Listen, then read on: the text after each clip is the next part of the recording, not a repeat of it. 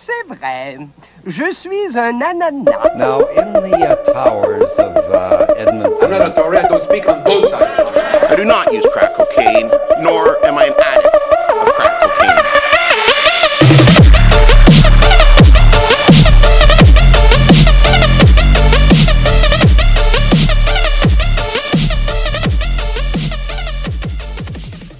Hey everybody, welcome back to Fat, French, and Fabulous. I'm Jessica. And I'm still Janelle. And today we are starting our third part for the FLQ, the Front de Libération du Québec. Hooray! Killing people for a free and independent Quebec. Also, we have a third co-host today. Yes, I have a very large dog. I actually have several co-hosts in the room with me. You cannot see it, but I'm surrounded by about 200 pounds of dog. That's a threatening amount of dog. I don't so much have a pet as I have a posse. I've seen photos. All of your sister's dogs are like half carpet lint, half bear. She's very startling when you're walking in the woods and you see her out of the corner of your eyes, because she moves fast. On February 26th, during a week of Quebecois-Palestinian solidarity, two police officers pulled over a van with a faulty taillight north of Sherbrooke. The van contained Jacques Lanctot, 25, Pierre Marcil, 24, a sawed-off rifle, and an unusually large wicker basket. One might say a suspiciously man-sized wicker basket. I was gonna say, I don't think you can pull over a van in Quebec and not find a man named Pierre. That's just sort of a given. It's one of the requirements. It's like when you get pulled over, license and registration and a man named Pierre. It's a legal requirement. Excellent. After patting down Lanctot and Marcil, police discovered a document titled Operation Telephone, containing the Montreal address of Moise Golan, the Israeli consul and trade attaché, as well as a draft news release announcing the abduction of Mr. Golan and the names and phone numbers of several prominent media figures. Oh, well that's telling. Maybe if you're gonna kidnap somebody, don't drive around with a press release announcing it in your car. Yeah, like, you couldn't have left that at home? That is extremely suspicious. I'm thinking, make 2 trips. I mean, between this and, like, my understanding of Les Mis, I understand that French people just like to carry incriminating letters with them at all times. That's what I've learned from the combination of those things. If you had read some Victor Hugo, you would have known not to do this. Settle down, Fantine. Admittedly, he's a bit of a difficult read. Les Mis actually has, like, an entire chapter that is just an explanation of Parisian slang.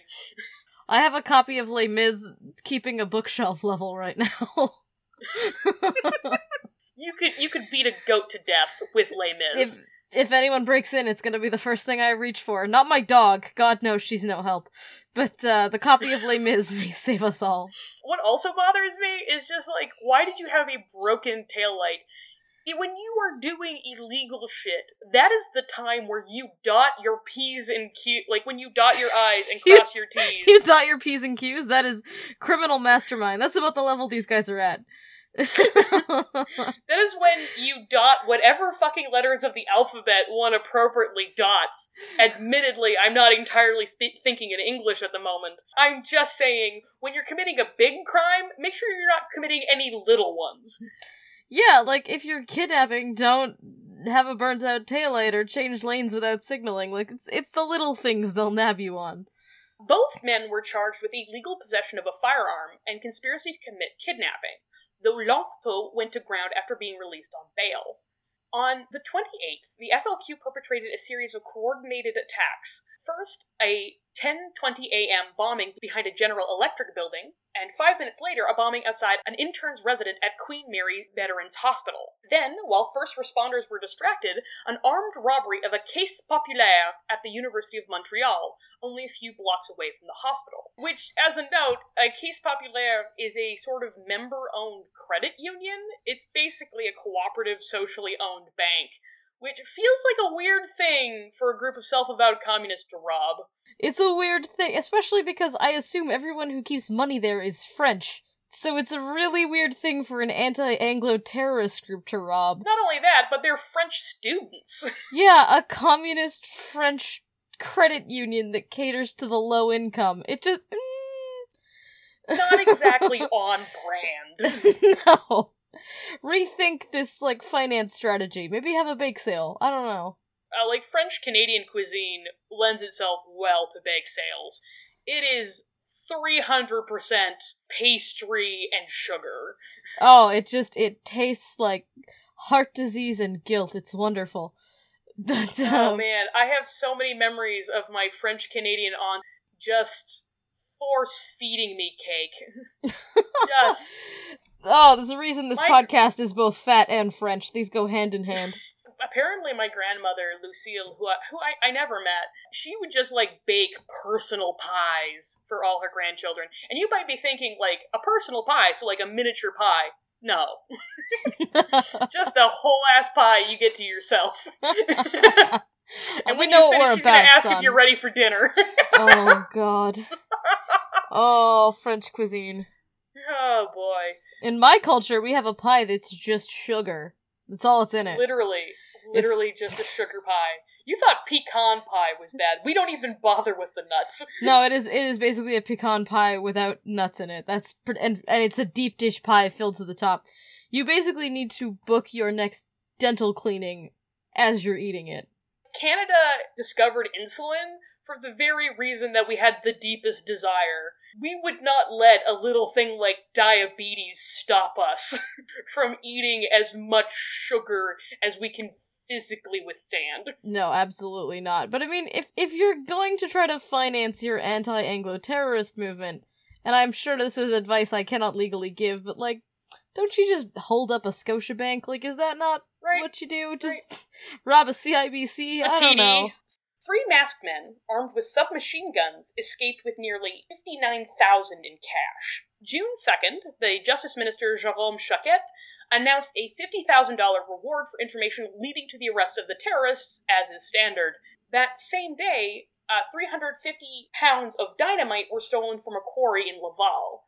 Do they just leave dynamite? Like, what is... June 5th, 1970, the new Bourassa government, the third administration since the FLQ bombing started, unveiled a long overdue update to Quebec's extremely laissez-faire regulations concerning the distribution and storage of explosives, requiring a permit from the SQ for the purchase of dynamite, the return of unused explosives to the vendor, and anti-theft precautions in storage. Are they just required to put it in a shed now? They can no longer just leave it outside unattended? Like, what a blow that will be. The fact that it took the third provincial government to come into power to say, hey, maybe we should do something about the fact that we have an active terrorist group stealing explosives. It seems like an oversight, you know? It seems like a no-brainer. It would be like if the government came out tomorrow and be like, you know what? That's enough. You can no longer leave large vats of open lye in the streets. Like, why is that? Why did it take us this long to do that? What is that? There's some things that you hear on the news, and it's like, it's now illegal to feed whiskey to toddlers. And you're just like, well, that's objectively a very good thing for you to be doing. But I have so many questions. I should be happy, but I'm just upset. Why was that allowed yesterday, and why didn't I know about it? Right, it's like saying, like, oh yeah, medical waste can no longer be served in restaurants. It's like, wait, hang on, what?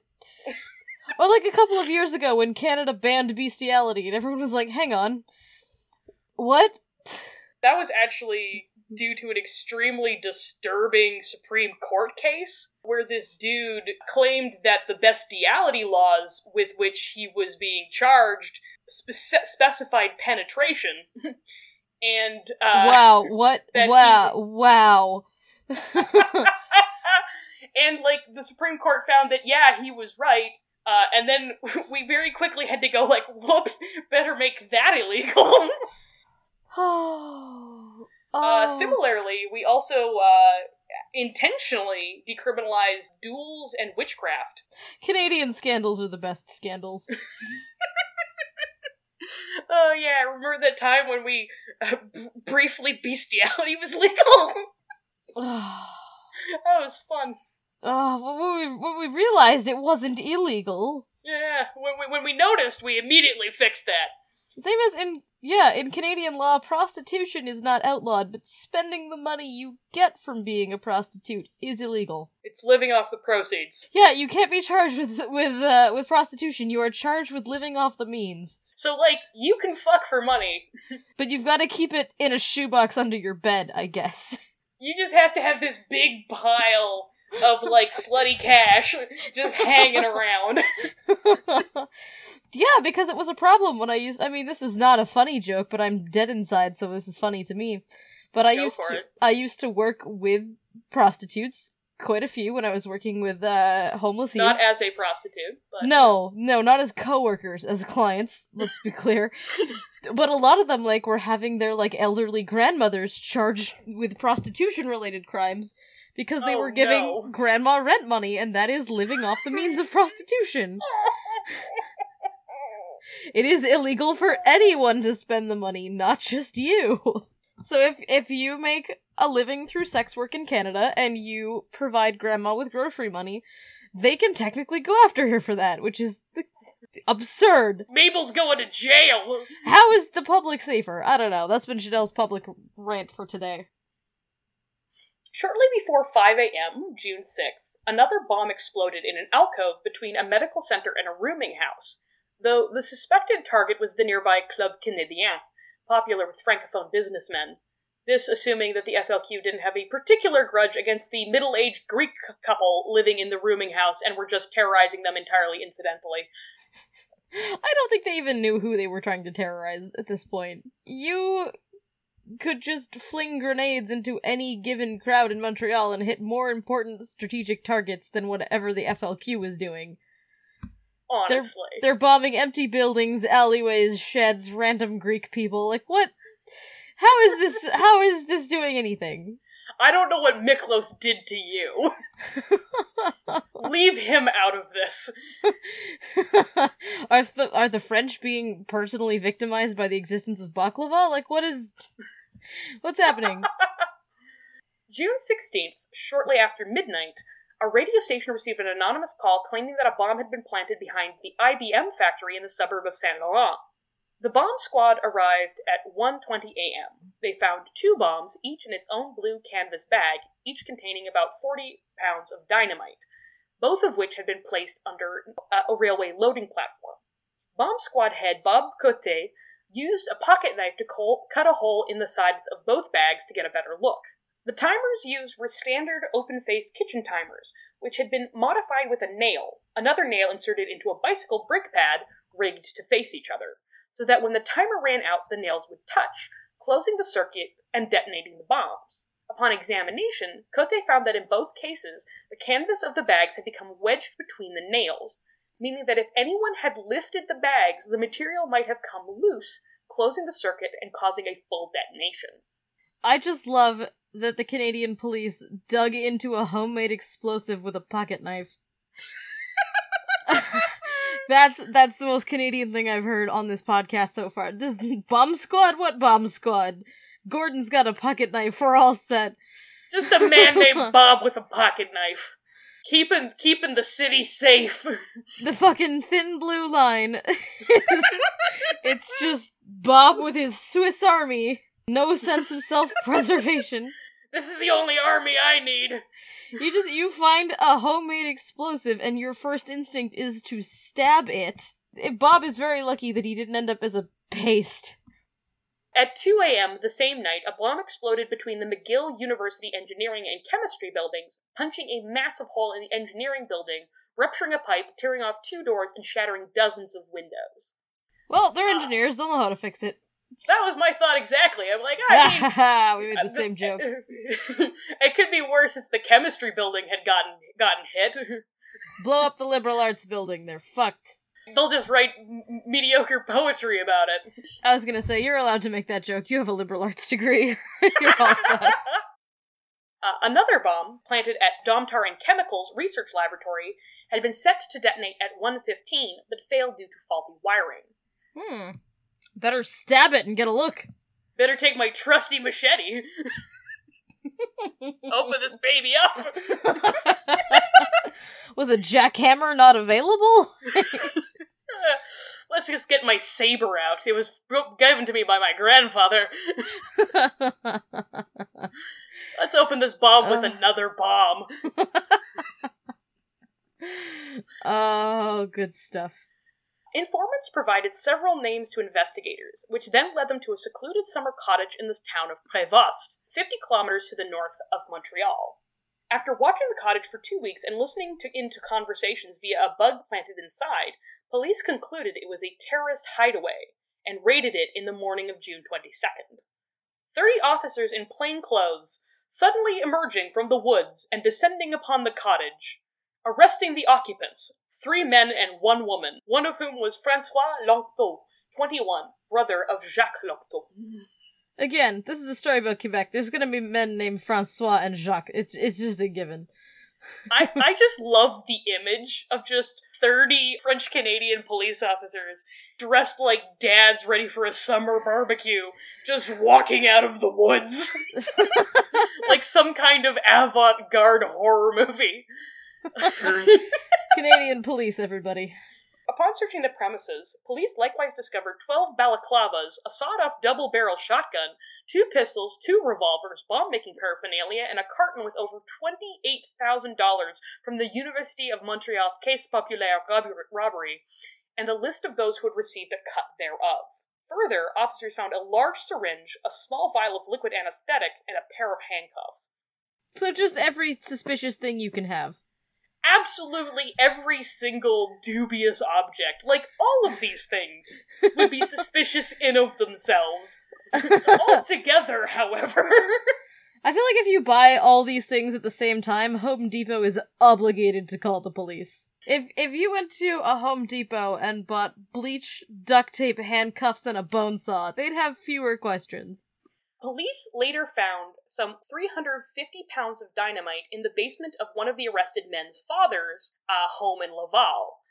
They likewise searched the apartment that the arrested man and Francois Lanctot shared in Montreal and found 250 copies of a communique announcing the kidnapping of the American consul, Harrison Burgess, and demanding, among other things, the release of 13 members of the FLQ. Okay, pretty suspicious. I'm sure there's an entirely innocent explanation. My source did not indicate whether or not this other fellow, his name was Morency, they did not indicate whether or not his father was in on it, but I imagine he wasn't. And I cannot imagine how offended my parents would be if I just left several 100 pounds of explosives in their house. My parents would have some thoughts, gotta say. We would be having words after I'd been released from prison. Visiting hours would be at best awkward.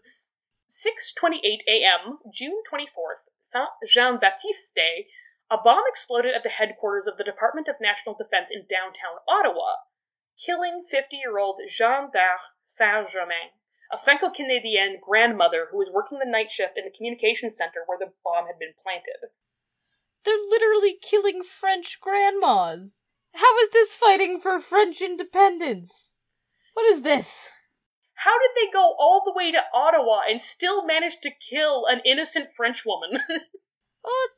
Yeah, right. You're in a predominantly Anglo city. It's sort of half and half, but you literally are bombing Ontario, and you're still killing your own people.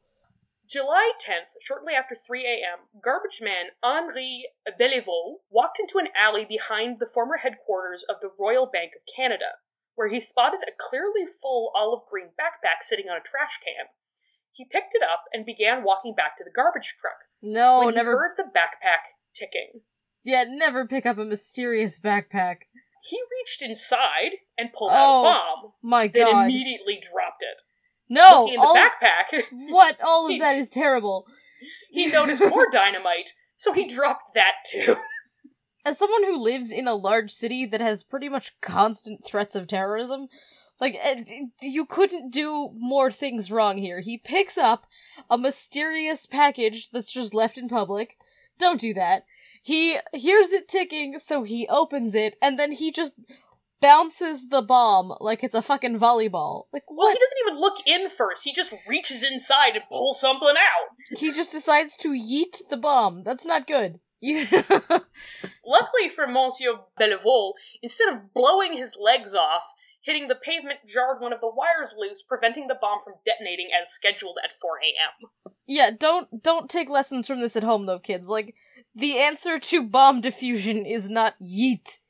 Yeah, do not throw the bomb, do not drop the bomb, do not touch the bomb, do not stab the bomb. That's not a reliable diffusing that's not how you do that. That's not gonna work for you. Leave this to the professionals. Let them get their fingers blown off. You typically cannot throw a bomb outside its own blast radius. Like, you're absolutely going to get exploded.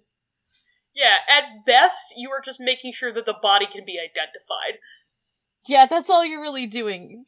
Typically, yeah, most of us don't have that kind of arm.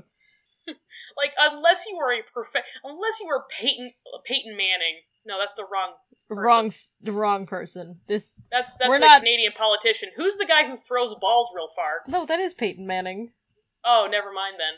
I thought I was saying Preston Manning. Preston Manning is a random Canadian politician. Peyton Manning is a football player. Unless you are Peyton Manning, do not chuck a bomb. And even if you are Peyton Manning, you need to worry about who's wherever the bomb you chuck I was gonna say, I don't think I want to give legal advice to Peyton Manning that involves pick up a bomb and throw it. I personally, Peyton Manning, if you're listening to this.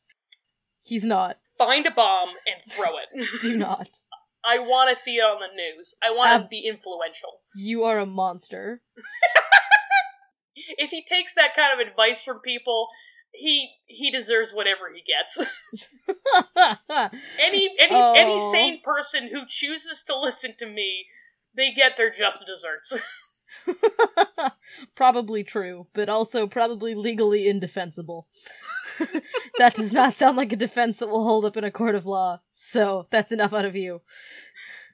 July 11th saw the successful dismantling of a bomb outside the Mount Royal office of Wawaniisa Insurance, and an explosion that destroyed a Buick on the Metropolitan Expressway, killing the driver, which, upon investigation, turned out to be a mob hit. Oh.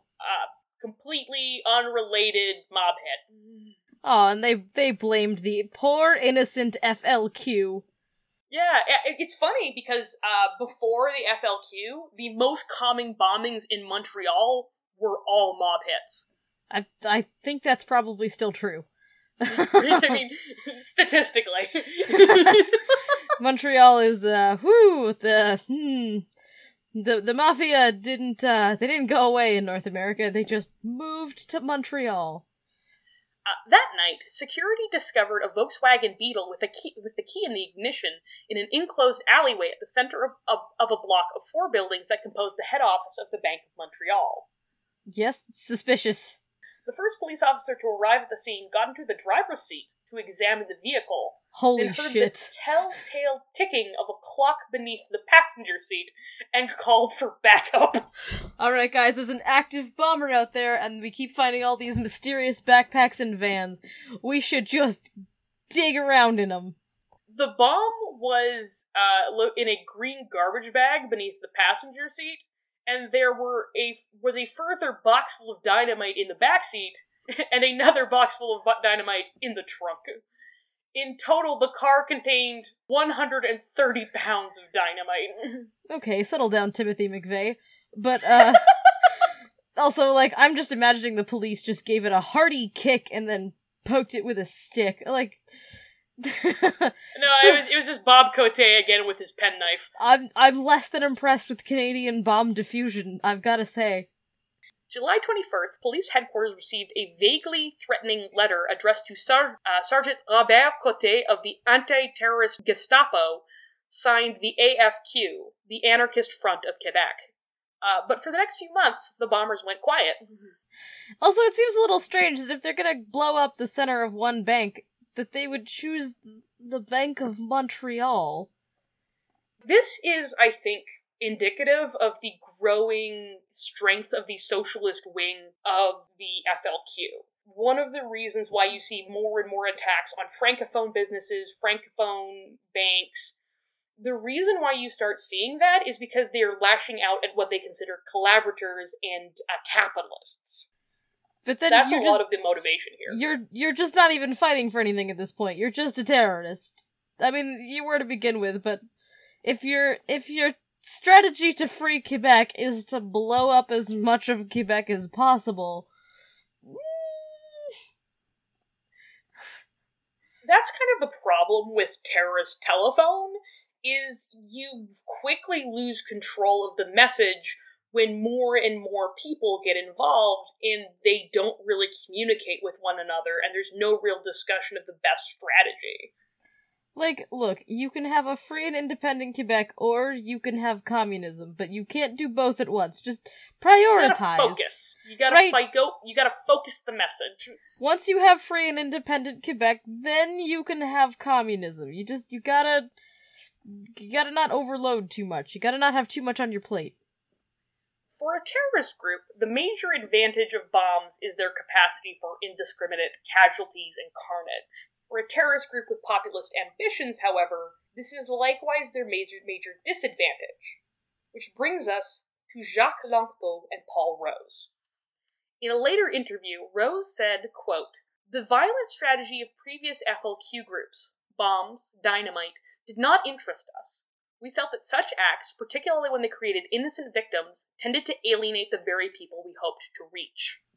Yeah, it's kind of hard to believe that the people who just blew Grandma into chunks are on your side and that you should be happy to see them. It's a little off message. It's just, I don't want to side with them. I don't, you know.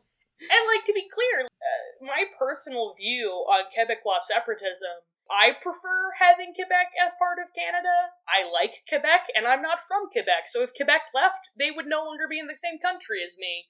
But I generally agree with the idea that if a group of people wish to leave a country, that they should be allowed to do so.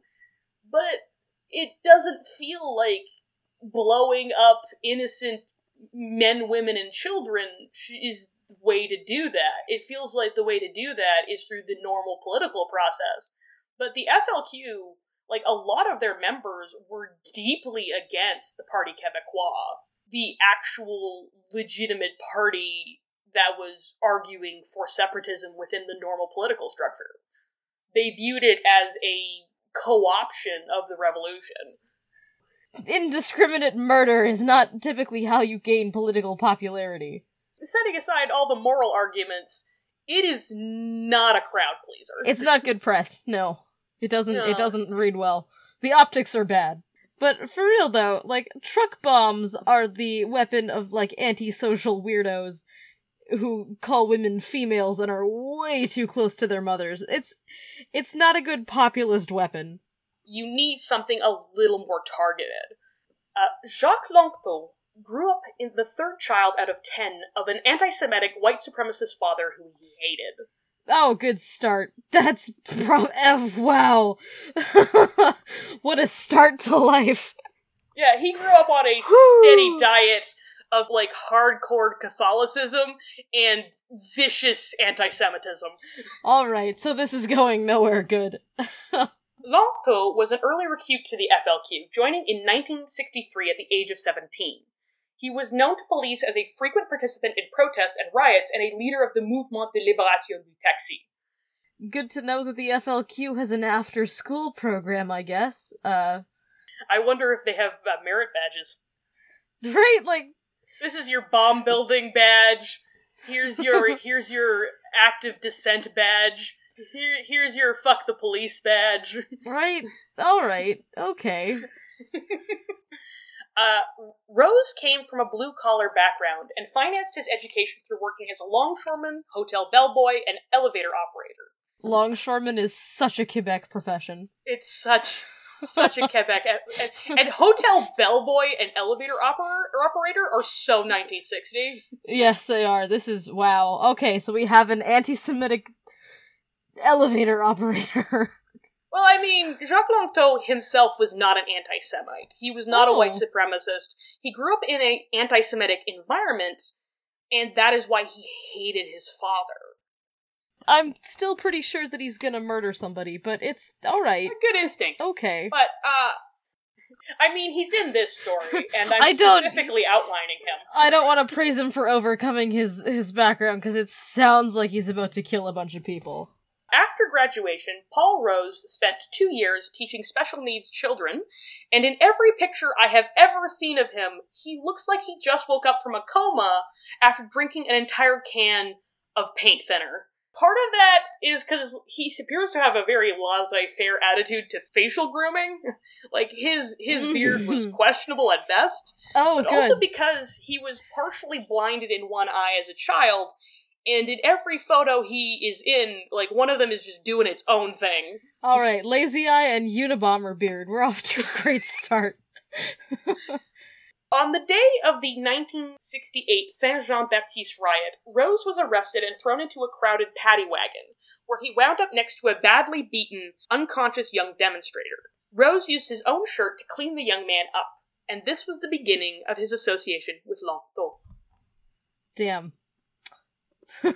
Started with a kind deed, but friendship to last a lifetime. I assume shit's about to hit the fan in a very big way, so... Langteau headed a cell consisting, among others, of his brother Francois, his sister Louise, his brother-in-law Jacques Cosette Trudel, and Marc Carbonneau. Rose headed another cell consisting of his brother Jacques, Francis Simard, and Yves Langlois. There are so many Jacques and Francois in this story. I'm angry. There's like 4 names that you get to have in French. If you're a man. Francois, Jacques, Jean, and Pierre. That's it. That's all the names we have. You're just gonna have to share. Don't like it? Fuck you. Your name is Jean. Sometimes you get to have 2. You get to be Jean-Pierre, Jean-Paul, Jean-Claude. Oh, you can spice it up, but no. Mr. Rose came from a poor family, so he got to be just Paul. Oh, good. They didn't have enough names to go around. We couldn't afford to hyphenate. I generally have a tendency to use people's last names, but in this case, it really did help clarify shit. I mean, everyone in my family is named Jean. My father Jean-Paul, my grandfather Jean-Marie. We've got one name. It's a good one. Oh, everyone in my family's name is Joseph. I mentioned on the last episode that my uncle had found out very late in life that his first name was actually Joseph, rather than his middle name. I checked in with my family, and it turns out the reason he found out that his actual first name was Joseph, which is also the first name of my grandfather, he found this out after he retired from CN Rail, and he got in an argument with a government official about his legal name when he was trying to collect his pension. Hey, that's also how my dad learned his name. Except he got transferred to Winnipeg by CN Rail and then got in an argument with the government when he tried to get a driver's license. Person? We might be the same person. Is this like a common French-Canadian experience? You know, arguing with the government? CN Rail for years, trying to get your legal documents in order and finding out you have a different name than you thought? It genuinely is. It's like one of the few high-paying jobs available for... blue-collar French-Canadian men, yes. Blue-collar French-Canadian men. It genuinely is a thing. Which was why, I guess, several people in the facades of several banks had to die. This is what we were fighting for. The right to not work at CN Rail. Just trying to escape the rail yard.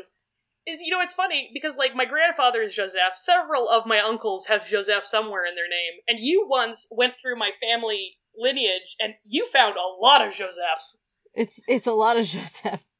And not only are there a lot of Josephs, my middle name is Joelle. Everyone in my family is named Joe. I'm gonna hang out tomorrow with my cousin Joanne. It's gonna be fun. Oh, I could hang out with my brother John, my father John, my uncle John, my cousin John, and my grandfather John. We've got one fucking name in my family.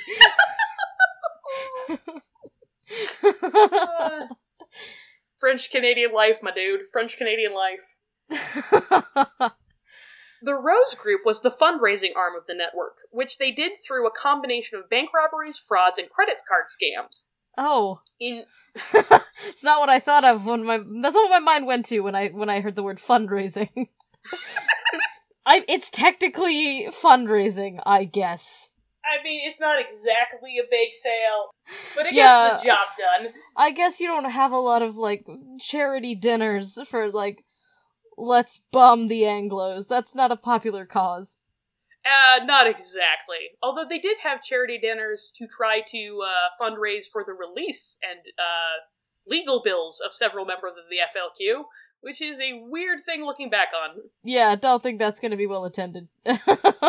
You might be surprised, but oh, I wish you weren't. Like, if somebody threw a charity dinner to post bail for Timothy McVeigh, people would have thoughts. They would have opinions. There'd be some op-eds. In January 1970, the Rose Group bought a house near Longueuil, across the river from Montreal, as well as a farm in Sainte-Anne-de-la-Rochelle, 80 kilometers to the east, intended to act as a training base and people's prison. A people's prison. Good. Heavy air quotes around people's prison. In March, Rose rented a bungalow on an isolated road near the Canadian Armed Forces Air Base in the South Bank neighborhood of Saint-Hubert. Like the chicken restaurant. What? All I think, Saint-Hubert is a brand of gravy. Anyway, carry on. I did not know that. It's a Quebec-based brand of poutine gravy and chicken dipping sauce. Oh, I would probably be fond of it then. There we go. I don't want to be a stereotype, but I fucking love poutine. I was gonna say, is gravy your second favorite beverage behind milk? Because I can see it. I mean, it's a fine line between... I could see you rocking up to a restaurant and ordering some sipping gravy, so, you know. I just pull up to a KFC, I'm like, I'd like a large gravy, please. And they're like, do you want anything with that? I'm like, a straw, please. Oh no, it's funny because you're gonna do it. The Lanctot group was behind the kidnapping plots. The first against Israeli consul Golan had failed, forcing Jacques Lanctot into hiding. The second, against American consul Harrison Burgess, had gone even worse, as during the raid at the Prévost cottage, one of the conspirators arrested had a map of the Sainte-Anne-de-la-Rochelle farm, resulting in a police raid the next day. Oh my god, they're so bad at this. So bad. Why would you have a map? You know where it is! Do you have an inventory list? A membership list with you? Is there any other documents you'd like the police to have? Lanctot, who had been hiding at the farm as a fugitive, snuck out of the house with the Rose brothers to hide in the granary, while the others hid upstairs, leaving Simard and Carbonneau on the main floor, where they greeted police with false names. Upon an initial search, the police found nothing suspicious and left, but the incident nonetheless forced the network to abandon the farm, switching to the Saint-Hubert house as their new base of operations. Jacques and Louise Cosette Trudel handled scouting out potential targets, first paying a visit to the Queen's Printer bookshop in Montreal to check the Who's Who directory, which contained a list of various diplomats living in Montreal, alongside their home and business addresses. They watched several different diplomats before focusing their attention on Burgess, the American consul, and James Cross, the British Trade Commissioner, both of whom lived on Redpath Crescent. Also, both of whom have no say over Canadian politics. None whatsoever! By the end of August, Lanctot and Rose were at odds. Lanctot, feeling the pressure of police attention, wanted to move forward, to strike while they had the chance, while Rose wanted to wait, believing that they lacked the resources to pull the plot off and fearing police might already know too much. He was likewise opposed to abducting Cross, who he viewed as a mere symbol of cultural colonialism, which was less substantial than the economic domination exemplified by the American consul and others. In September, the two groups split, with Lanctot getting Langlois in the divorce. I like that they have a fission over, like, alright, we've been indiscriminately killing people for, like, years now, but kidnapping this British guy? Too much.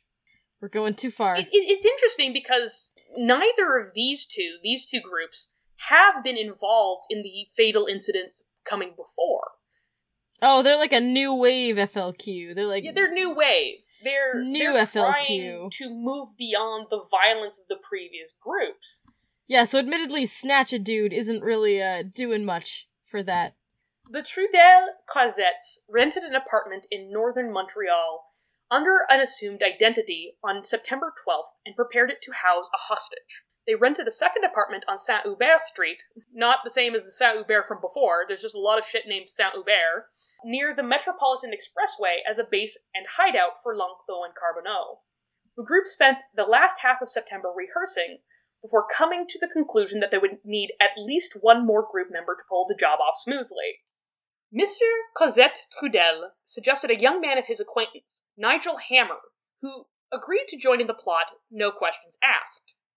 That doesn't sound like a smart young man. Just gotta throw that it's out also there. not a very francophone name. No, it's not. I think he's fake. I think he just wants to feel included. Here's the thing. Nigel Hammer was an Anglophone. He was born in the UK. What? His middle name was Barry. So why is he doing any of this? Apparently he just wanted to be part of a terrorist group. Like, hey, British dude, want to ruin your fucking life for a group of people who hate you? And he's like, yeah, that sounds like a great time. Sup, let's do it. No, like, and it's funny, we have very little idea of why Nigel Hammer did this, because he never gave interviews afterward. So he just casually joins a pro-francophone terrorist group. Did the dude even speak French? I have no idea. Presumably? Google Translate wasn't around, so I don't know how they're giving him terrorist instructions if he doesn't. I'm like, why did you know this guy? Why did you invite him? Why did you include, like, an Anglophone in the first place? What? he's like, it's like their token black friend, he's their token He's their token friend? Anglophone. He's like, I have token no Anglo? idea. That He's they their keep him token as a Anglo. pet? They're just like, well, he's the dumbest person we know, let's get him on board. Like, what? Nigel is, for one, the whitest, most Anglo name possible. It's the most British name I've ever heard. They don't make them even any more British than that. Short of being named Chadwick, this is pretty much as British and white as it gets, as Anglo as it gets. You cannot be more of a wasp. But two, like, I'm not really sure that I want somebody whose judgment is this poor to join in my terrorist plot. No. Cosette Trudel had Hammer assist another FLQ cell, led by history professor at the Université du Québec at Montréal, Robert Como, steal 1,100 pounds of dynamite. No. Get back here. What is that? No. No. Friend of yours? Is it spelled the same? Yes, it is. So Comeau. Oh, Robert Como. No, you don't understand. All Comos are related. It's not a very common last name. Oh, I'm aware. We're all descended from the same guy. What? What the shit? You share blood with at least one terrorist. My god, I thought I had kind of gotten out of the, like, you know, like, white people are always afraid that their ancestors owned slaves. I kind of, like, got out of that because, like, my mom didn't move to Canada until, like, 1970, and my dad's side is Acadian, so it's just 400 years of oppression. They've always been too poor to own people. We own, like, 3 sheep, and the government documented that every single year because we weren't supposed to be in the country. No, I didn't want to be related to a terrorist. What the fuck? This isn't even your fight, Mr. Como. We're Acadian. Go back to New Brunswick. Go be oppressed there. On October 3rd, Cosette Trudel met with Hammer a second time, explaining the nature of the plot. The next day, he picked him up from an agreed meeting point, blindfolded him, then brought him to the North Montreal apartment to meet the rest of the so-called Liberation Cell. It was only on October 4th, the eve of the abduction, that the final decision was made between Burgess and Cross. They would take Cross. Not only for the greater symbolism of abducting a British citizen, but because he had the more regular, predictable schedule. James Cross was a British diplomat, but he was Irish by birth and educated in Dublin. In the summer of 1970, he and his wife, Barbara, had celebrated the marriage of their daughter, Susan, to a Montreal local. Cross Aw. had turned 49 on the 29th of September.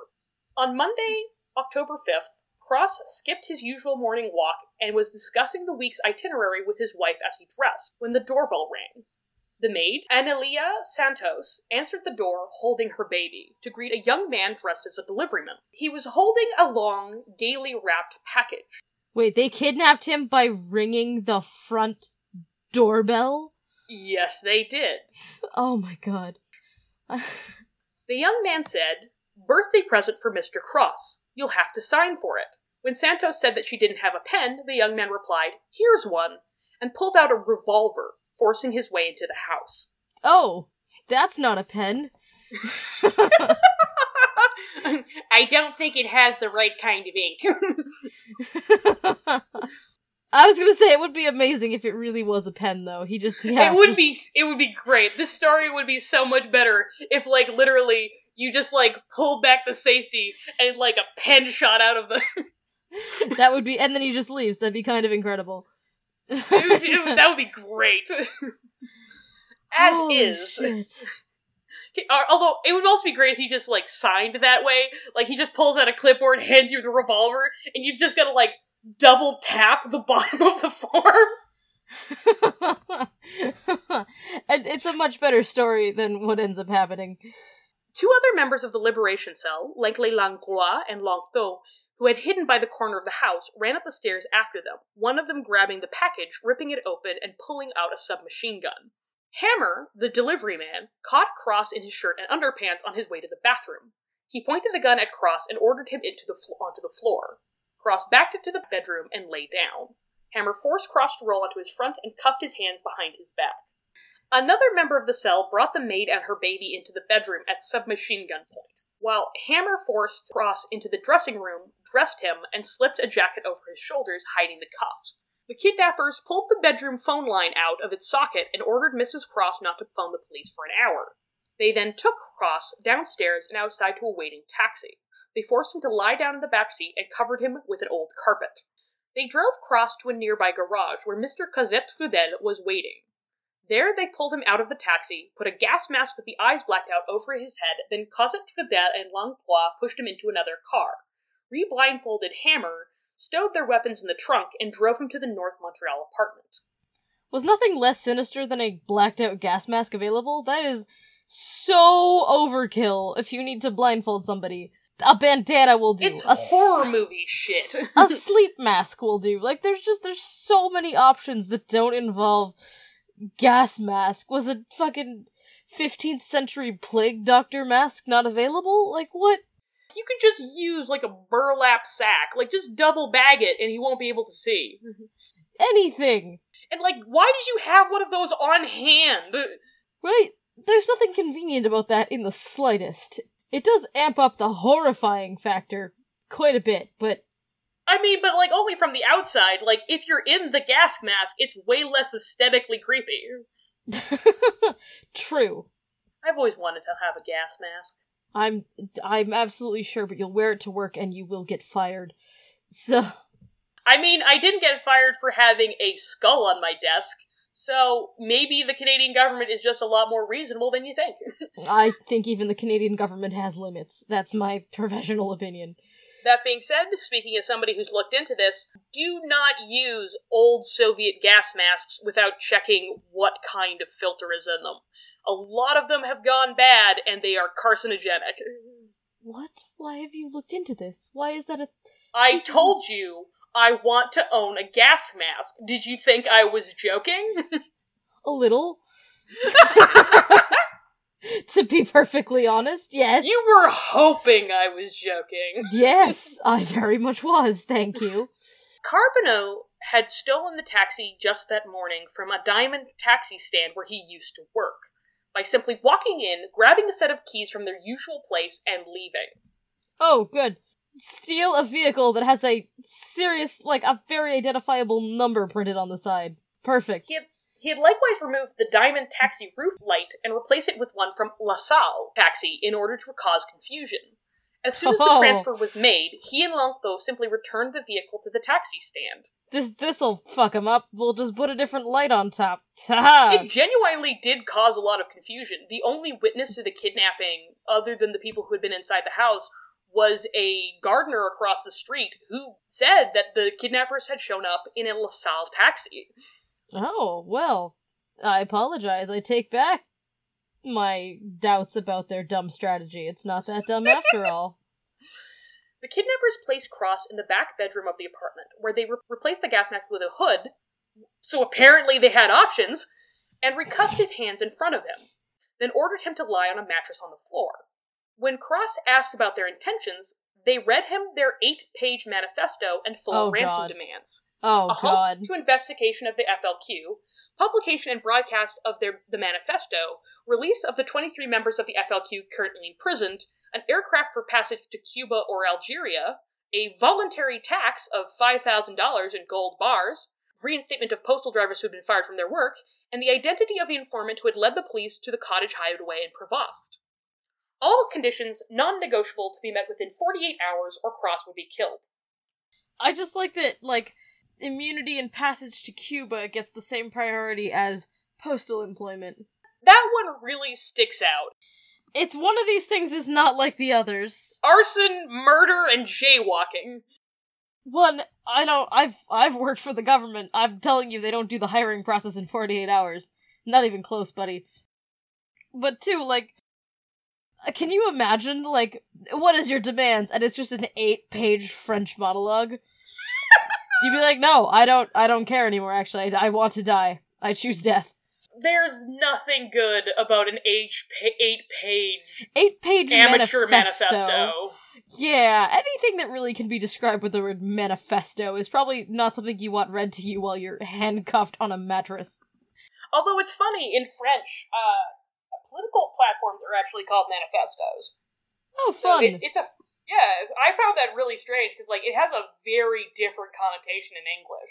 Yeah, there's something you scrawl in crayon on an Arby's napkin because the government is lizard people and you're gonna go shoot up a mall. That's what that is in English. It's a slightly more, neutral term in French. It's very much not in English. Nobody has a manifesto who is okay.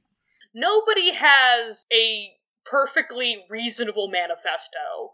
No, it's written by, the kind of person who spent time living inside a wall. It's not okay.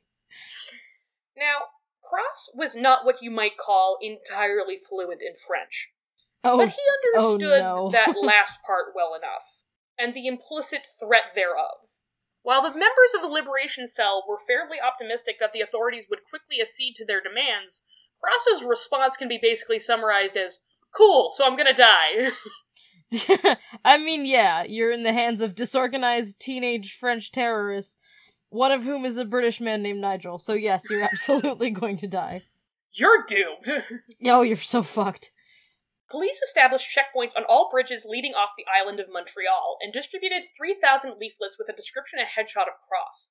By mid-afternoon, police had received a plain brown envelope from a mailbox at a UQAM pavilion at La Fontaine Park, containing the 8-page manifesto and a communique regarding Cross's kidnapping. Police took Mrs. Cross to headquarters that afternoon, where they showed her mugshots of various and known and suspected felkistes. She identified none other than Jacques Lanto as one of the kidnappers. The RCMP likewise identified 2 sets of fingerprints lifted from the back page of the manifesto as belonging to Jacques Lanto and Marc Carbonneau.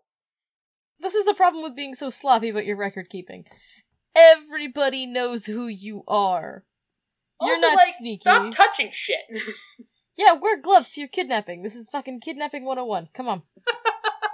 I mean, I don't want to give you tips or anything, but this is basic shit. Even in the late 1960s to early 70s. At a certain point, getting kidnapped by these kind of amateurs is just insulting. Right, at least do this properly. On October 6th, Federal Secretary of State for External Affairs Mitchell Sharp gave addresses in English and French announcing that the province and federal government had agreed to work together regarding the kidnapping, with Ottawa taking the lead due to the involvement of a foreign diplomat.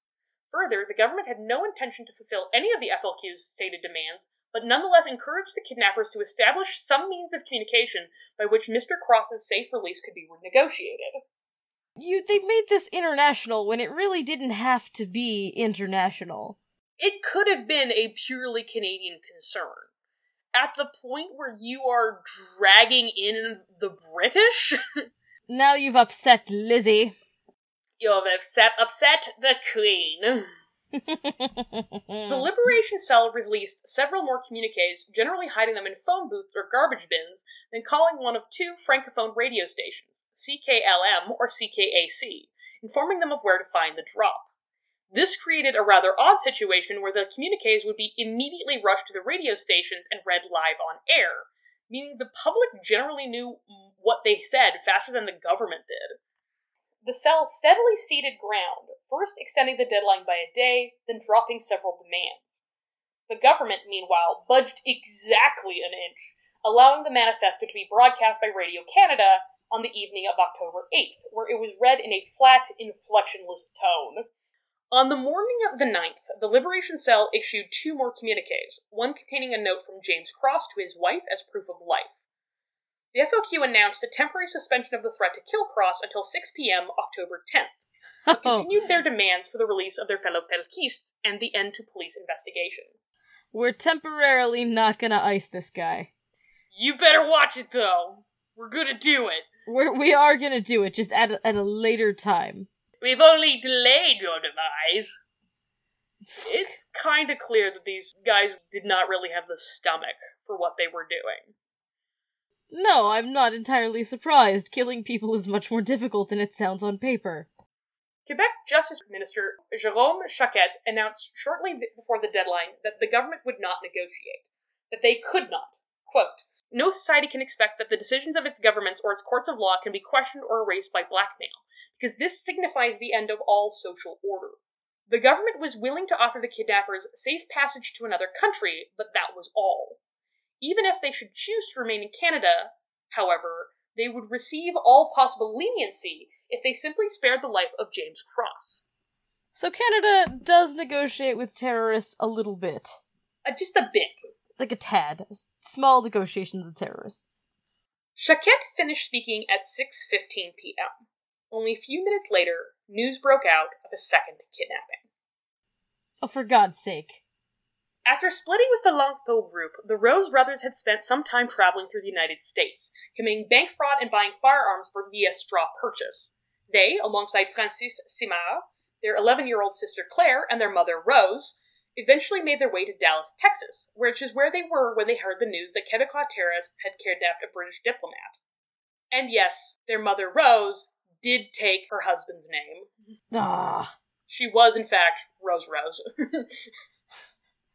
I mean, at that point, you've got to, really, though. Right. If I met a man whose last name was Jessica, I don't care if he has, 3 eyes and only speaks in Pig Latin. I'm kind of tempted to marry him. Also, you don't care that he's a man. You're willing to overlook that. I mean, the fact that he's a man is not any more relevant to me than if it was a woman whose name I was tempted to take. That's true, it's just... If I met a woman whose last name was Jessica, I'd be like, hey, consider this. Follow not me really here. into the I know institution it's not a of tradition marriage among lesbians, but we gotta do this. We gotta make this official. Tradition. And then she'd be like, so do you want your gravy or no? Please leave this store. The group immediately made their way back to Canada, and by late October 7th, they were near Albany, New York, close enough to pick up a CKAC broadcast of the FLQ manifesto, 24 hours ahead of the Radio Canada broadcast. On the afternoon of October 8th, they returned to Longueuil before they dropped off Mrs. Rose and Claire at a nearby shopping center for fear that the police would be watching the Rose home. Simard and the brothers instead rented a motel room on Taschereau Boulevard to catch up on the events of the previous week, quickly coming to the conclusion that the Liberation Cell was losing its fight with the authorities. The answer then was to strengthen their hand. Another hostage. Their only real option for a base of operations was the Saint-Hubert bungalow in Longueuil, meaning that they couldn't abduct anyone on the island of Montreal. Police would place checkpoints on the bridges and they'd be trapped. This ruled out taking a diplomat, but not taking a member of the Quebec government. They turned instead to the nearby Longueuil constituency of Chambly, represented by prominent cabinet minister Pierre Laporte. Before entering politics, Laporte had been a long-time political reporter for Le Devoir, covering the Quebec National Assembly. He was a fierce critic of the corruption and patronage politics of the Union Nationale government under Premier Maurice Duplessis, otherwise known as the reason why, up until this year, there was a big fuck-off crucifix of the wall behind the speaker's chair in the National Assembly. Ah, yes.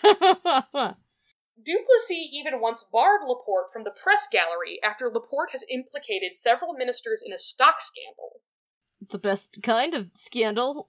Quebec, under Maurice Duplessis, was known as La Grande Noirceur, the Great Darkness.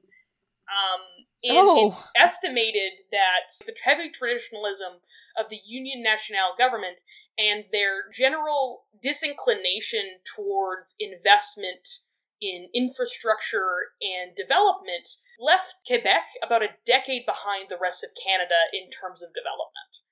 And by patronage politics, I do mean, it was a well-known fact in Quebec that if you did not vote for the Union Nationale government, your riding wasn't getting its roads paved. Ooh. Ooh. Yeah. Also, I feel like with the hostage situation, though, it feels kind of like pets, where it's like, you can't even take care of the one you have. You can't have a second one. Yeah, now, Timmy, you already have a 49-year-old diplomat. Well, it's like, the one you have, you can't decide if you're gonna kill him or not. You've just got him chained up on a mattress. You've got no real plan here. The reason why the Rose brothers took Laporte is because they knew that Longto and the Liberation Cell didn't have a plan. They knew they didn't know what to do. And Rose is the one who said that they didn't have enough resources to do this. They didn't have enough resources to pull it off. So now he's gonna sweep in and try to do this with fewer resources and less lead up. Yeah, the answer to this situation was definitely not more hostages. In 1970, Laporte was a minister himself with two portfolios, labor and immigration, and held the position of parliamentary leader, making him a visible, well-known member of the government. The Rose Group opened up the phone book and found a local listing under the name of Pierre Laporte in Saint-Lambert.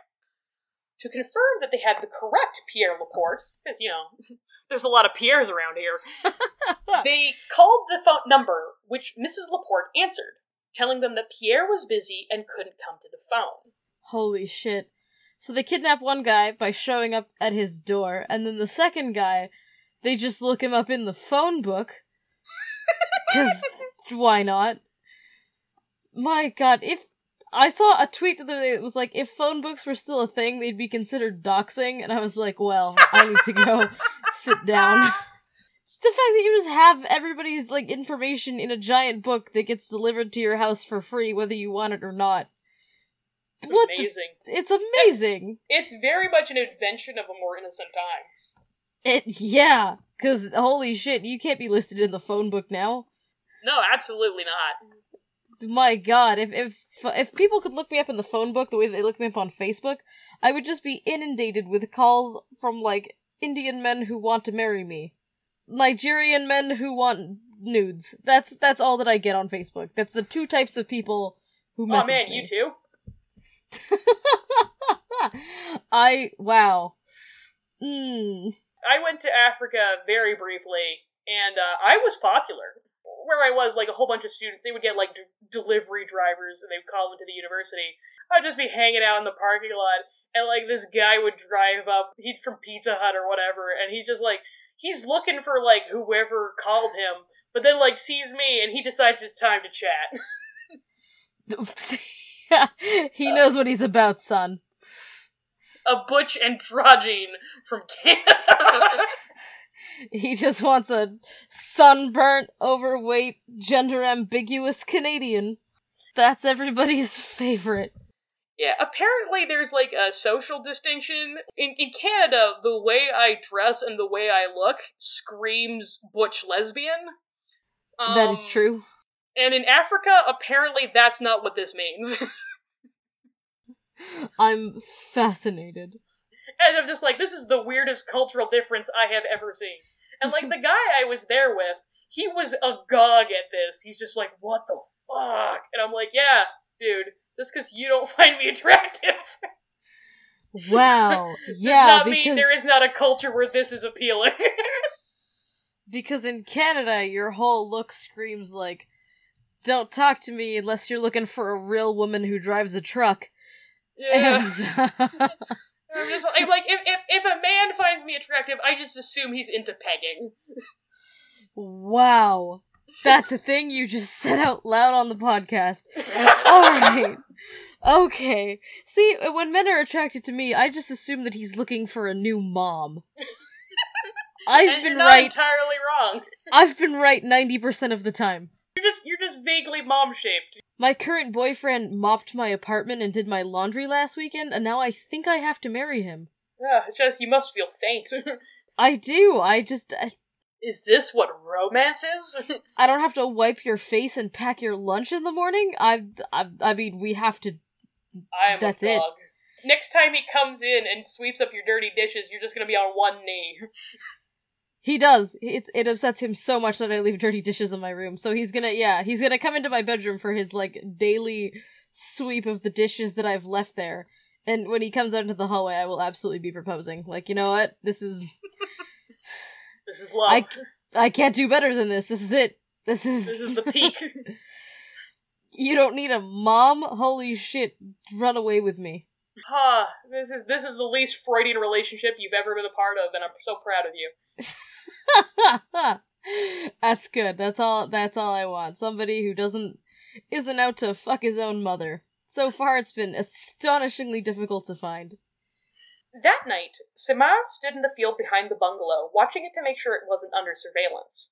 The next day, the group recruited 19-year-old Bertie Lorty and took a trip to Montreal to buy wigs, mustaches, and balaclavas, and swung by a pawn shop to buy 2 M1 semi-automatic rifles. Oh, that's not a suspicious group of things to buy all at once. I mean, presumably they didn't buy them all in the same place. Right, like, this is all over the news at this point. This kidnapping is, like, front page headline news. It's the only thing anybody's talking about. And you just rock up to a store to buy mustaches and a balaclava. It's gonna raise some eyebrows. Just saying. It's amazing what you could get away with buying in the 1960s. You could not buy a semi-automatic at a pawn shop in this day and age. No, people will have... I mean, in some states you absolutely probably can, but it's... Not in Quebec, though. Not in Quebec you can't. You can have beer at the corner store. That's about as wild as it gets. Pierre and Françoise Laporte had planned to go out to dinner that evening, and Françoise was in the house getting dressed. Pierre, meanwhile, was playing football across the street with his 18-year-old nephew, Claude. Louise Laporte, Claude's mother, was sitting in Pierre's car, watching her son and his uncle play. The moment was broken when a pale blue Chevrolet rocked down the street and came to a screeching halt. As Françoise stepped onto the porch, she saw 2 men aiming rifles at her husband's abdomen and forcing him into the car. Okay, yeah, that's upsetting. She immediately ran back into the house and to call the police. Claude managed to get the license plate, but police checkpoints were too late to catch the kidnappers, whose hideout was less than 15 minutes' drive away. The Rose group forced Laporte onto the floor of the vehicle, brought him to the semi-attached garage of the hideout, where they blindfolded him, then brought him into a bedroom of the bungalow through a hole they had cut out of the garage wall for that very purpose. They cut him They cut him a little hostage hole? That's kind of adorable. They had a little hostage hole. Get in there. Just get in there. The front door's too good for you. Then they laid him on a bed and handcuffed him. There they took turns watching him until the next day when they released their very first 3 communiques. The first message from the FLQ read as follows. Faced with the stubborn refusal of the ruling authorities to comply with the demands of the FLQ, and according to Plan 3 set beforehand to respond to such a refusal, the Chenier Financing Cell has kidnapped the Minister of Unemployment and Assimilation of Quebec, Pierre Laporte. The minister will be executed at 10 p.m. Sunday if the ruling authorities do not respond favorably to the 7 demands issued following the kidnapping of James Cross. Partial acceptance will be considered a refusal. Jesus. Well, I assume at this point, they just start, like, putting diplomats in bomb shelters, because they're taking everybody. They're taking everybody who ain't nailed down. But, like, Yeah. the whole, like, according to Plan 3 set beforehand, there was no plan beforehand. They are bluffing. The two groups aren't even talking to each other, they're just independently snatching whoever they can find in the phone book. Yeah, they have no means of This contact. is chaos. And, like, the authorities don't know this, but, like, there's no other third cell that is about to jump in. Like, Robert Camus is not coming to the rescue with a third kidnapping if this goes sour. Thank God I have to change my name. The second and third repeated this threat, as well as containing, respectively, a letter from Laporte to his wife, assuring her of his well-being, and a letter from Laporte to Premier Bourassa, begging for his life. That evening, shortly before the 10 p.m. deadline, Bourassa gave a short radio address asking the kidnappers to enter into communications with them and expressing a desire to create a mechanism by which the government could be certain that a release of the prisoners would result in the safe trade of Cross and Laporte. I just like the tonal difference between the two letters. Like, I'm fine, honey, they're treating me well, and oh God, please spare my life. Like, alright, write a letter home to your wife like you're a kid at summer camp, and then it's like, beg for your life from the government. The next day, the Liberation and Chenier cells released independent communiques, both with letters from the captives to Bourassa, thanking him. They likewise authorized as their representative in negotiations Robert Lemieux, 29, a flamboyant lawyer known for riding a motorcycle and defending accused terrorists. My two favorite activities. Oh, you're gonna like this guy. Lemieux studied law at McGill and was heavily recruited by elite firms after graduation. His life took a jarring lurch sideways when his firm took an FLQ legal aid case and foisted it off on him. He pursued the case obsessively to the exclusion of all else and was later fired when he was caught drafting a speech for a defendant to deliver in court. He took every FLQ case he could get, for little to no pay, and neglected his personal life to the point that his wife and children left him, and he wound up living out of a cheap motel whose tavern occasionally doubled as his office. He's like, you want me to defend terrorists? I'll show you. I'll defend the shit out of these terrorists. I am down. I'm gonna defend them as best as they've ever been defended. He didn't even pick this. It was foisted upon him. And then he's like, well, may as well ruin my fucking life. He didn't have to do this. Absolutely None of this not. was necessary. And, like, the average lawyer who ends up defending, like, these kinds of cases does it out of, like, a sense of duty, or at the very least being paid. Oh, I mean, it's the principle that everyone deserves the best defense, but you don't enjoy it. Well, and you have to provide them the best possible defense to avoid an appeal, because if you give them a shitty defense, then they are going to have grounds to appeal the conviction. If you want the conviction to stick, ironically, you have to do a good job defending them. It's a basic tenet of a legitimate legal system. Yeah, you don't get to just be like, nope, you suck. No lawyer for you. Rot in a hole.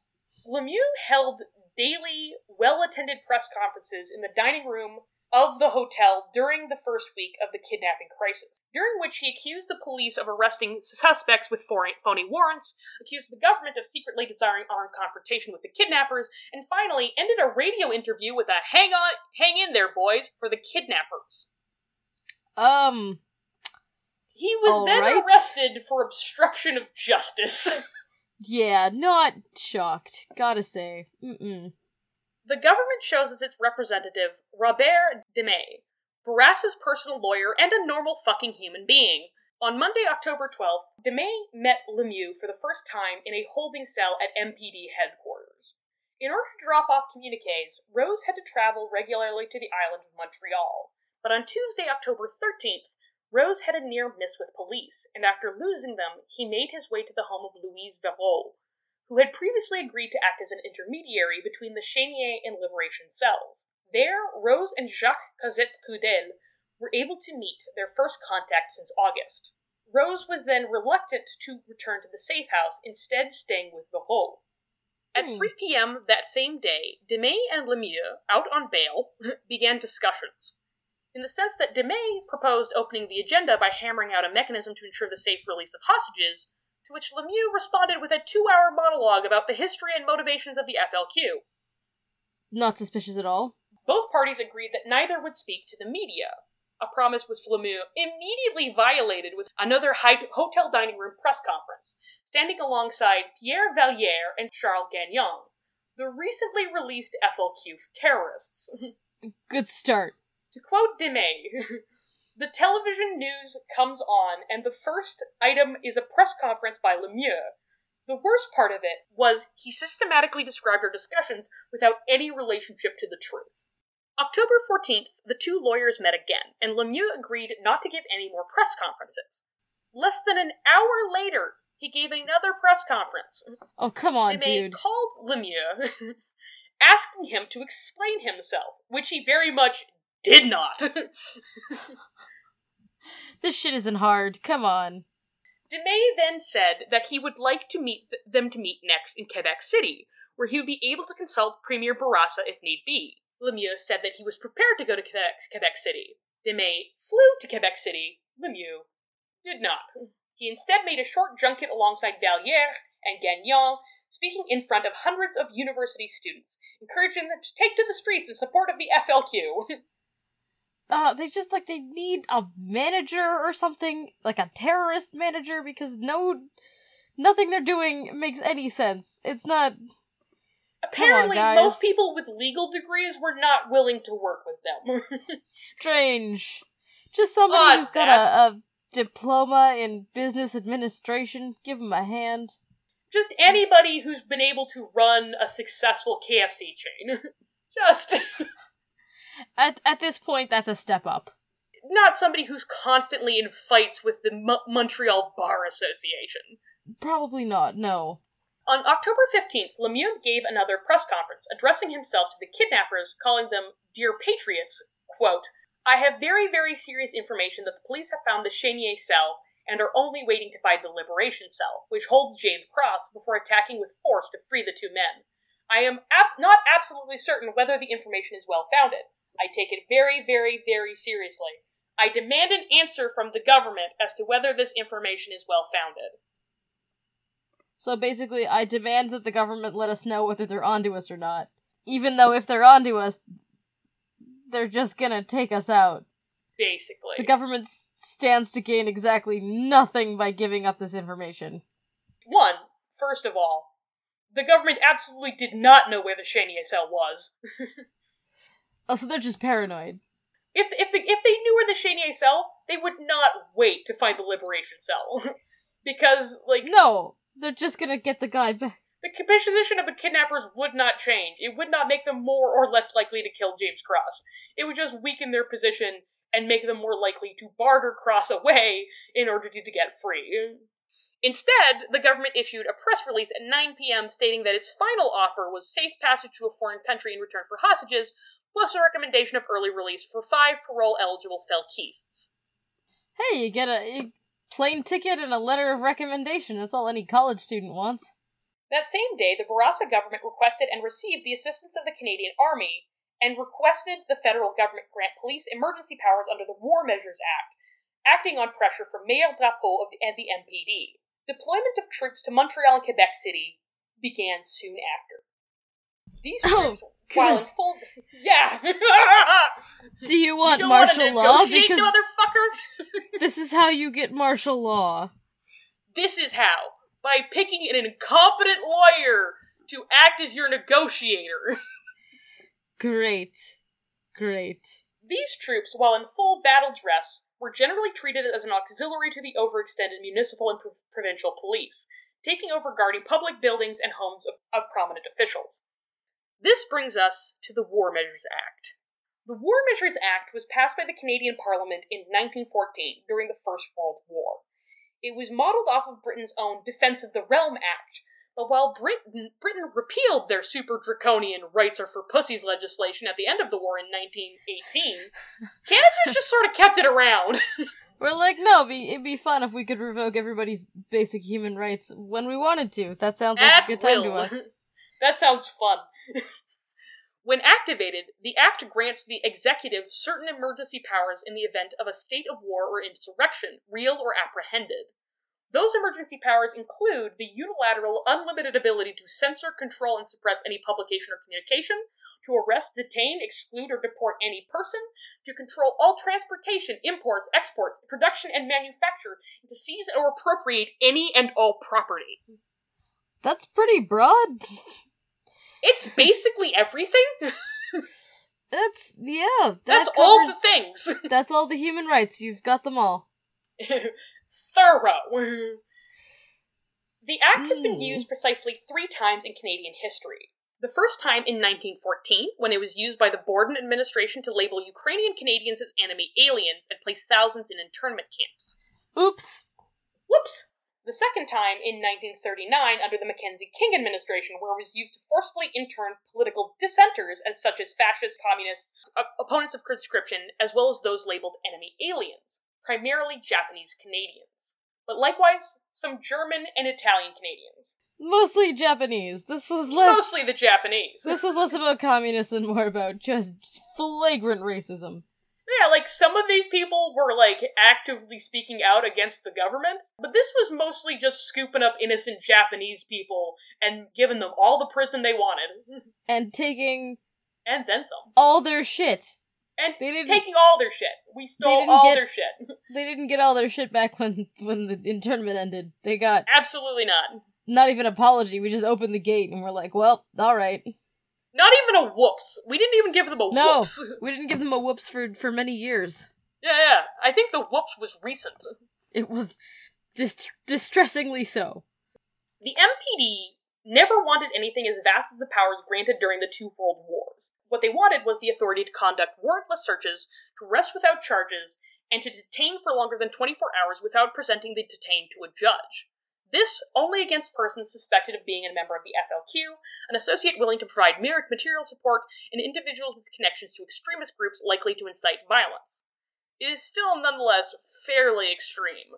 A little. Setting aside the problem of whether this legislation should even exist, was either the province of Quebec or the city of Montreal in a state of real or apprehended insurrection? The short answer is no. The long answer is that the FLQ never had the numbers or resources to provide a credible threat of overturning even the municipal government. They always had far fewer than 100 militants at any given point, with at most a few hundred active supporters providing material support, and the authorities knew it. 2 kidnappings and a few large violent street demonstrations does not an insurrection make. They would struggle to overthrow the sanitation department of Montreal. They're not about to take over even the Montreal municipal government. They're not going anywhere. They could barely conquer the Montreal Library. At most, they could hold down a few branches. Yeah, they're not going to overthrow the province of Quebec. That's certainly not happening. The Trudeau government was initially reluctant to enact the War Measures Act, insisting on a request in writing from both Premier Bourassa and Mayor Drapeau. On October 16th, 11 a.m., letters in hand, Trudeau introduced a motion in Parliament to approve proclamation of the War Measures Act. The enactment passed the House on a vote of 190 to 16, the only dissent coming from the small left-wing New Democratic Party. To quote NDP leader Toddley Douglas, "The government, I submit, is using a sledgehammer to crack a peanut." I like it. Hours before the motion had even been introduced, beginning at 4 a.m., MPD and SQ officers had already begun a series of arrests and raids. Arrests included known members of the FLQ like Gagnon and Valliere, and sympathizers like Lemieux, as well as many prominent labor leaders, academics, journalists, and artists. Some were arrested politely and peacefully, others woke up to the police in their bedroom and guns in their face. Oh, can't be too careful when you're arresting, artists. Put down the pen! I think it's a Bic! It's gotta get the big guns for that. Heaven forbid they're painting. Unsupervised. The police conducted an estimated 4,600 searches and detained nearly 500 people, fewer than 10% of whom were ever charged with a crime, most of whom were released within the week. The student strikes faded away and the move was widely supported by the media. It likewise had widespread public support. 89% approval among Anglophones, 86% among Francophones, which should answer the question of whether or not the FLQ had successfully won the hearts and minds of the average Canadian. No. The hard no. When even no. the people that you are supposedly fighting for overwhelmingly vote that, like, yes, the government should be rounding you up and locking you away. Yeah. You're not doing a good job. Like, you're not. It is only later that the use of the War Measures Act became controversial, and much of the opposition to it tends to exaggerate the breadth of its usage, as if the political and due process rights of all Canadians were suspended rather than simply those of individuals associated with groups promoting the use of violence and criminal acts to overturn the government. Well, yeah, like, they didn't go around rounding other people up. They kept it to a dull roar. I would simply say that the suspension of rights of people within the radical fringe of society can be tightly controlled and limited in scope, while still being unnecessary and insufficiently justified. The Trudeau administration was very careful about its use of emergency powers, but the demand for their use was heavily affected by the hysteria of the moment. The War Measures Act was later replaced by the far less draconian Emergency Powers Act, and it's not hard to see why. I mean, all you gotta do is just elect one fucking loon, and we're off to the races, you know? It just feels like the sort of thing, regardless of whether it was used well in the past, you probably just shouldn't have it. No, exactly. It's like, oh, well, our house could get infested with ants someday, so we better hang on to this dynamite. Like, no, it's not. It's too much. It's overkill. Yeah, it's like, don't keep the arsenic next to the baby formula, you know? No, exactly. It's just, it's not worth it. While James Cross's holding conditions were far from luxurious, the Liberation Cell had had more time and preparation to collect their resources they needed to hold guard and provide for a hostage over the long term.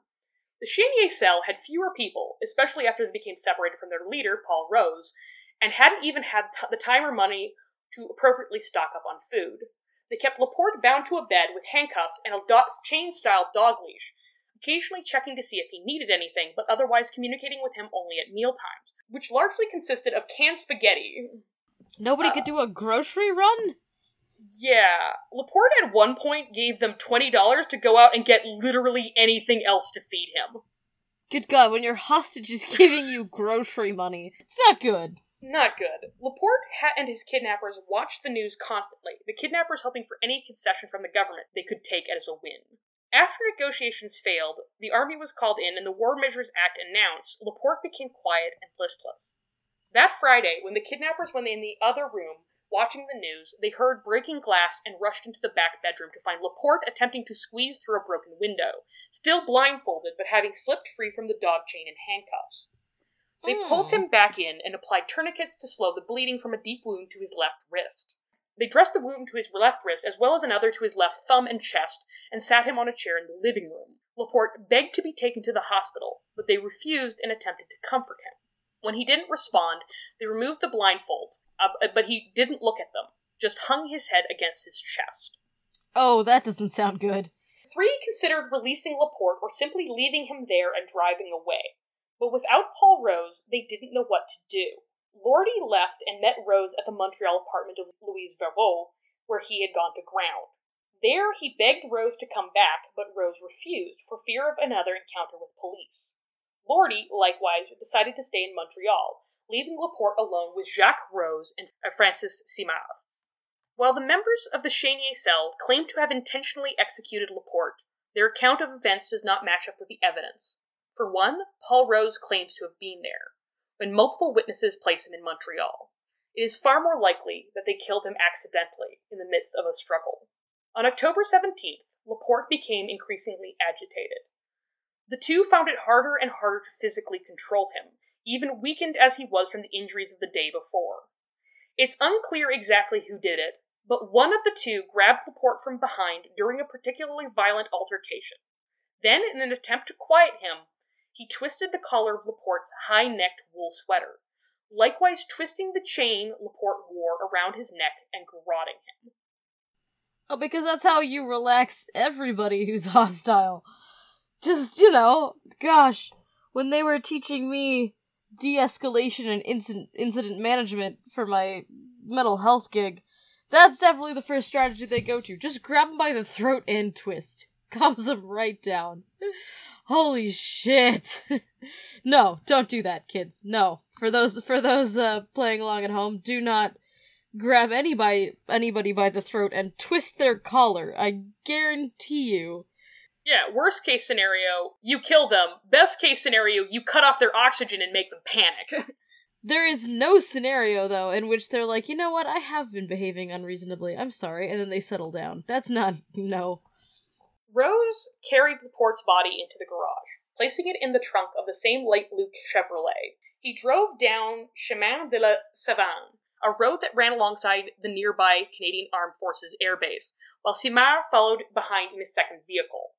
Rose abandoned the car, then rode with Simard to Longueuil, threw away the weapons used in the kidnapping, and took a bus to Montreal to meet with Paul Rose, who composed a communique announcing Laporte's death.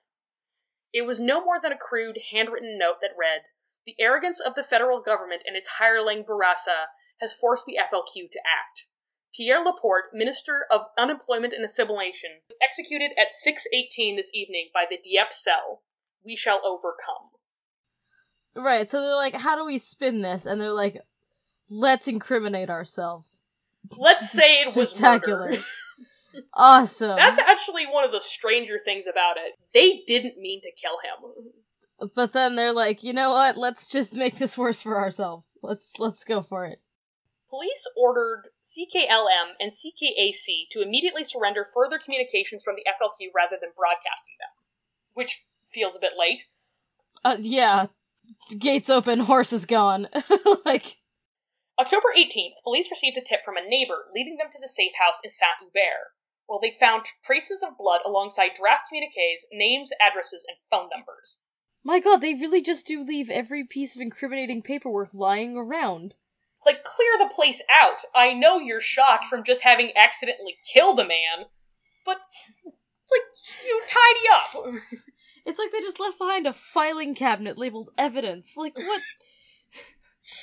One of the addresses found at the safe house was for a Montreal apartment complex on Queen Mary Road. One of the tenants, Colette Terrien, of Unit 12, had been involved in a hit-and-run with Jacques Rose in November 1968. Police returned to the building on November 6th, just after 7 p.m., and knocked on the door. There was movement inside, followed by a female voice saying, "Patience, patience," and a young male voice saying, "1 minute, 1 minute." After a search of the apartment, police discovered Bernard Lortie in a bedroom closet underneath a heap of clothes. Oh my god, they really tried to pull that. They arrested him alongside Terrien, her female roommate, and her brother, who had returned home during the raid. Upon leaving, they padlocked the door. In fact, the other 3 members of the Chenier cell had been in the apartment when the police arrived, but they had crawled behind a false wall they had made in a walk-in closet by the front door. Lortie had merely sacrificed himself to hold off police and ensure his comrades had time to hide. Oh, sneaky. Sneaky. Points for that, actually. False closet walls. Who knew? 3 remained there for over 21 hours until the next day when officers took a dinner break from dusting the place for fingerprints, allowing them to sneak out the back. Upon returning to find the back door unlocked, police conducted a more thorough search, only to discover the false wall. Police found the Liberation Cell hideout in North Montreal through following Jacques Langteau's heavily pregnant wife, who alongside her toddler son was quasi-homeless and living on handouts from other FLQ supporters after being essentially abandoned by her husband, making it difficult for her to effectively go to ground. Well, that's shitty. Suzanne Langteau led police to the Cosette Trudels through a check she had written to Louise that May, and a bank manager who informed them that Mrs. Cosette Trudel sometimes signed her name signed with her maiden name, Langteau. Next, the SQ found an abandoned red Renault belonging to Mr. Cosette Trudel, who had been living in a Montreal apartment on Saint-André Street at the time of registration. The proprietor of the building revealed that the apartment had previously housed Jacques Langteau before he had handed it over to the Cosette Trudels in April. The couple had then moved out in mid-September. The proprietor's information then led them to the moving company, who themselves led them to the family who was holding onto the couple's furniture. My god, they left such a paper trail. This is not an exciting investigation, it's all just like, and then we looked at the bank records. I mean, admittedly, this is some good police work. Yeah, it's just not very exciting. Because they kind of just Whoops. left it all out there. On November 25th, the mother and daughter of the family met the Cosette Trudells for dinner, who police then tailed almost all the way to their North Montreal hideout, losing them only a few blocks away on Marshall Street. The police solved this problem by interviewing the neighbors, who quickly told them about an apartment that had been rented in mid-September by a bunch of young people that always had heavy curtains covering the window to the back bedroom. God, nosy neighbors do it again. By December 1st, the police had sufficient evidence collected through surveillance to be certain that this was where the FLQ was holding Cross. The next day, they arrested the Cosette Trudells, who admitted to kidnapping Cross, but little else. Rather than risk a confrontation, the police decided to convince the kidnappers to surrender peacefully. Later that night, they barricaded the street, evacuated nearby residences, then cut the power and water to the hideout, to which the Liberation Cell responded by throwing a pipe with a communique out into the street, requesting Jewish communist and lawyer Bernard Mergle as their representative in negotiations. Mergle was initially reluctant, in that, unlike Lemieux, he was not an FLQ sympathizer, and did not wish to be associated with them. Also, unlike Lemieux, Fair. he was a competent negotiator, quickly reaching an agreement with the Cuban government before entering the FLQ hideout to ascertain the well-being of Cross and inform the kidnappers of the deal he had reached with Demey. L'Île Sainte-Hélène, a small island in the middle of the St. Lawrence River, was declared temporary Cuban territory. The remaining members of the Liberation Cell drove to the island with a police escort. Mergle in the car with the kidnappers as a show of good faith. The police stopped at the bridge leading to the island while the Liberation Cell drove on. The Cosette Trudells were released, and they, alongside the other members' wives and children, joined their comrades at the Expo 67 Canadian Pavilion on l'Île Sainte-Hélène. Cuban officials there handled the release of Cross, who had at that point spent the last 59 days in captivity. Holy shit. Then the Liberation Cell and their families boarded a Canadian military plane to Havana, where they lived in largely unhappy exile. I like that Canada not only negotiates with terrorists, we negotiate with terrorists so hard, we will temporarily give part of Canada to Cuba. Also, I'm really hoping that this guy's terrorist cell fed him something other than canned spaghetti for 59 straight days. Oh, dear lord. Can you imagine? You just be like, no, I picked death.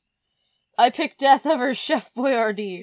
It's like, I know you guys are a bunch of, 20-somethings, but, this man is 9 years old. He needs a goddamn vegetable. Please, just get this man a carrot. Simard and the Rose brothers were eventually tracked down and hiding in a dirt basement they had dug beneath the house of fellow Felkiste Michel Viget and convinced to turn themselves in on December 28th. As Paul Rose was unable to retain Robert Lemieux, who had been charged with obstructing justice and seditious conspiracy, he instead represented himself, wearing the exact same clothes he had been arrested in every day of the trial, including a too small brown sweater with a hole in the elbow. Yeah, feels like a bad plan. Every bit of that, from the outfit to the self-representation. It all just feels like you're trying to go to jail. It's like, dude, you already have a lazy eye and, resting terrorist face. Maybe you should buy a different outfit. Yeah, just something without holes in the elbow.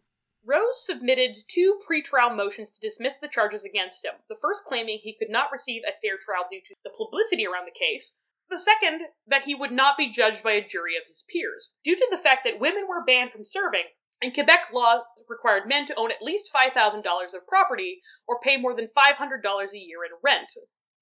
That's over $113,000 in property, $11,300 in rent per annum in modern terms.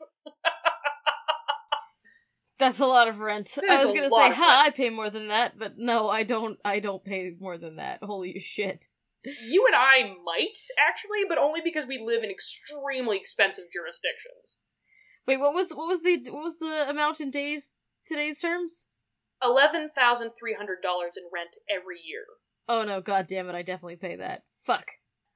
I pay slightly more than that, but I live in Vancouver. Yeah, and I'm in New York City, so... I pay more in rent than I pay in food. Oh god, what have we done? But the average working class person absolutely would not have paid this. No, back when things were affordable and you could have a middle-class existence on one salary. Rose likewise accused the judge of colluding with the prosecutor after seeing them leave the courtroom by the same door. He was finally permanently expelled from the courtroom and physically dragged out of the room after referring to the same judge as a whore of the establishment. No, you're worse. At least whores earn their money. Okay. They work for it. I could see you getting kicked out of a courtroom for that. Yep, that'll do it. At best, undecorous. Yep, that'll get you kicked out. For sure. As the trial could not continue without either the defense or defense counsel present, the court requested the Montreal Bar Association to appoint a lawyer to act as an amicus curiae, friend of the court, and intervene on behalf of Rose. Rose received transcripts of proceedings in his cell before finally being readmitted to court out of necessity when it was time for him to make his legal defense. The other members of the Chenier cell were similarly belligerent.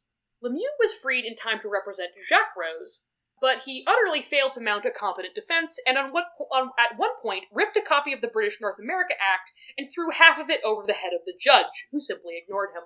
Yeah, that's not a legal defense. I didn't go to law school, but I feel confident. Yeah, I'm not an expert.